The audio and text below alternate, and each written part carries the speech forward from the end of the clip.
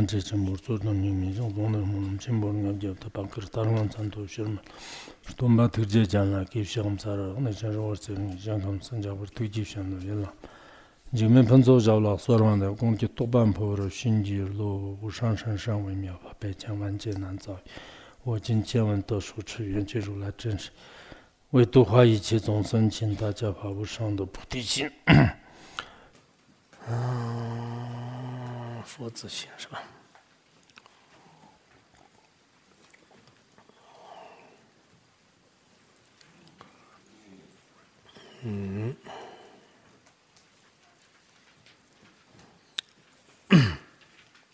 这个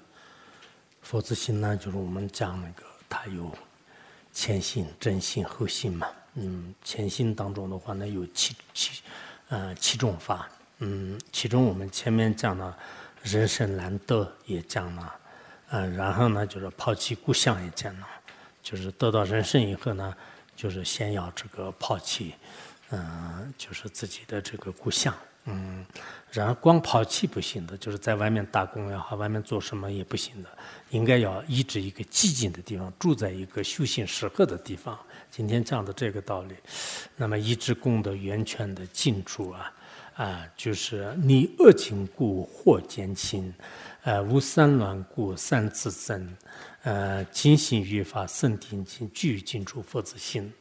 你看了这样的这种恶劣的地方然后呢就是应该依止一个寂静的圣地如果你依于这样的寂静的地方的话你的贪心嗔心等所有的这些烦恼呢慢慢变得会越来越少就很多人就是对这个清净地方还是向往是有原因的而且你的戒律呢就是也是保持得以清净在哪里没有为了这个亲朋好友当自他就从事各种什么这个经商农业等等就是这些溃扰和散乱的这个过患所以说呢就是内心精进修行一个专注的等持瑜伽等等这样的话呢就是三门就是也是这个就行善的自然而然会呢你的这个善根呢就是越来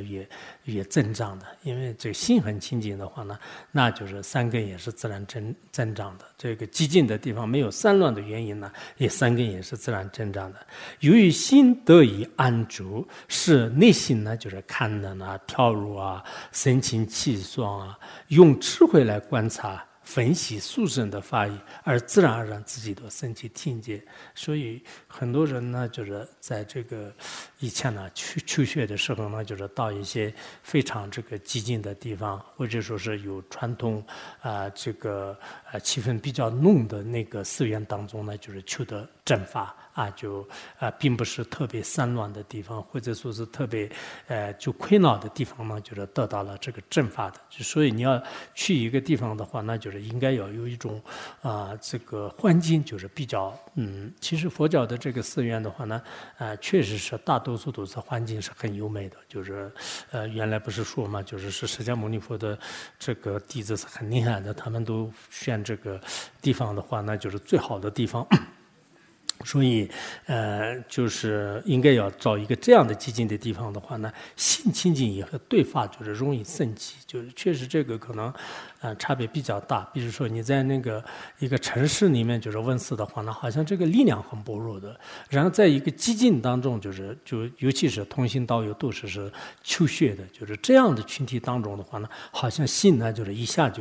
就开始这个转回来了尤其是我们这个有了问世修行的机会的话呢就是心就开始淡定下来不然的话一直就是飘在上面的感觉大家也应该清楚因此呢就是居住在具有增上三学诸功德的这样的境处这就是一切佛子依止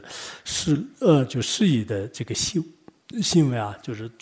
前辈高僧大德都是依正刚开始的时候依止寂静地方而成就的经传论当中也是这样讲的聚会修行尽善德于善处善敌善右半瑜伽具乐德意思就是说是真的要住的这个容易就获得这个应身如果我们要修行的话呢一方面生活就是稍微要了那个不过很多人都是现在卖什么米油存的也太多了也不用太多吧就是最近导社全部那个过期了也不好用吧，就到时候你们又要抱怨。然后那个就是无有道废的这个就因事也可以的，没有什么呛到的，就没有什么天天的害怕的，不过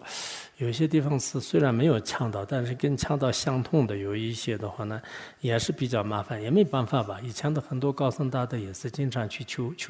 求法的路上，有时候遇到很多，包括印度的话，什么杜斯啊，各种有困难的。然后在其他地方的话呢，每个时代高僧大德，其实求法过程当中的，我觉得这也是一种苦行，比如说是有恐惧也好，有寒冷也好。因为水土不服而因生病的地方，不是这样的，如果这个住的地方太高了，海拔4000米以上的话，那连这个走路都是气都喘不过来，也是比较麻烦的，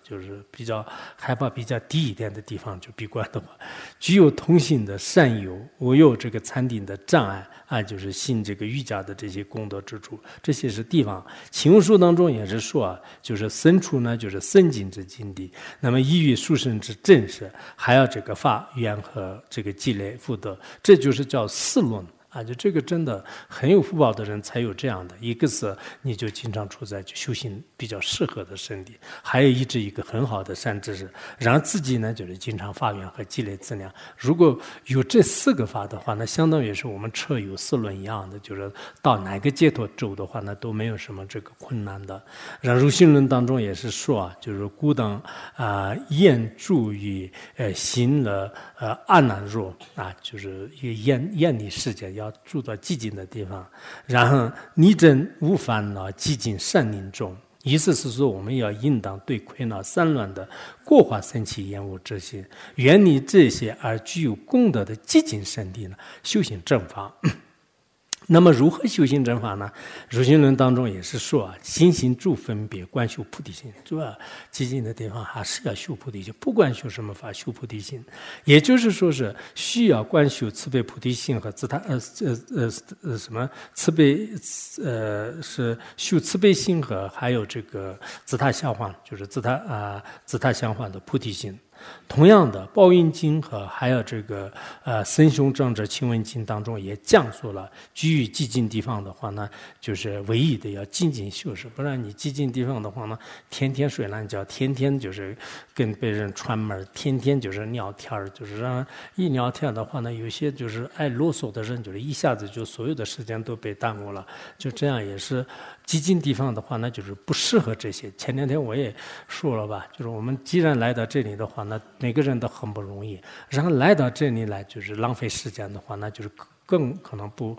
值得啊。大家也应该知道，来这里很不容易的话呢，那你应该得到一个求法，把这个得到一个法，而且呢，自己不要浪费时间的话呢，哪怕是待1天也是我觉得有意义的。关于寂静处的功德呢，《约定经》当中说是住于静处之功德比很厌离有为法。寂静处的话，对这个有为法、轮回的法呢，产生厌离心；于彼俗是无贪欲，对世俗法呢，没有什么贪欲，不憎一切有漏法。其中也宣说了一直静处的许多功德利益。此外，阿底峡尊者也是说，未得稳固境界之前，要一直远离困难、损害之宁见。你看阿底峡尊者说我们没有得稳固，得稳固的话很难的，我们好多都是凡夫人、初学者，没有得到稳固境界之前的话，那尽量的抑制一些寂静的这个没有困扰的林间也好、山洞也好、寺庙也好，凡是这个就最好是这样的，因为凡夫人真的很容易被那个受影响的啊。我想好好的这个闭关，我想好好的闻思修行的话啊，来了一个朋友，我们去一个什么地方的话，哇，这里不行，这里很乱的，官家也是经常管得很严的，这边也是不行的，河这边也不行的，湖这边也不行的，那不如呢，我们就对，然后有时候呢，违愿出现的。尊者也是这样说：非为色眷属仆，眷仆是乃为寂意志寂静处啊。阿底峡尊者不是这个是大圆满前行里面也引用嘛，现在是末法时代，并不是色俗弟子的事，而自己应该好好抑制寂静的地方啊。就是有些看破的话呢，可能很想就是现在要出去，就是好好的通过这个网络啊，通过什么什么啊，但是可能现在这个不是这个设眷属的时候呢，就是应该自己就是这个安住寂静的地方，就是自己天天讲嘛那吧嘛那吧嘛那吧嘛那吧。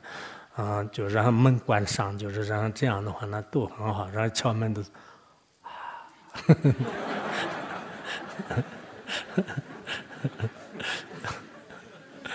啊，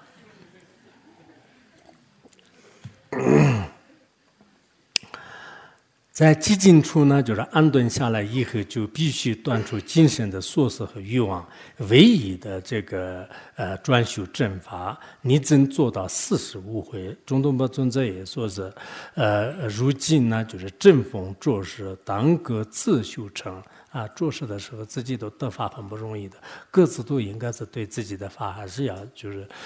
修行，最后得到乱象很重要的。然后这是中顿吧，还有那波瓦尊者，那波瓦尊者是自信没有修炼纯属是呢，凡夫人应该在寂静地方呢，就是专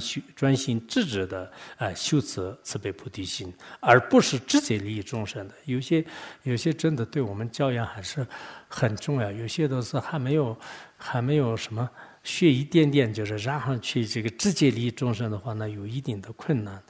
前心里面引用一个叫做什么，就是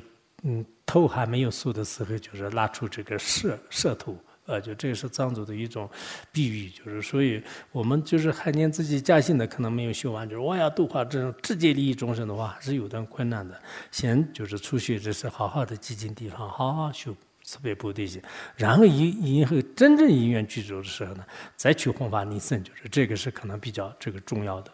然后不多格西也是这样说的，就是说是居于静处是增上等次之因，也是清净戒律之因。你我则哇，就是尊者呢也说是，若精神取舍善恶，依着静处和抛弃所色，就会成就。格西就那巴瓦尊者也说是，倘若内心呢尚未成熟，这所生的业路不能很久所生的业路不能很久。因此呢，就是于静处修菩提心就是今天这样一讲的话，很多人都不想你该静处了。以后派出去讲经说法的话，不行，我是初学者，就是什么刚才那个尊者说是，这个没有得闻过之前要修慈悲菩提心，不能直接利益众生。然后这佛子这个无著菩萨尊者，就是他本人的话呢，就是也是为此要断除对缘情财物诱人的贪着，在寂静圣地为那等同虚空的众生获得快乐恒长，修持菩提心。尊者宣说了许多诸如此类的教义，而且他自己也是这样身体力行的。好。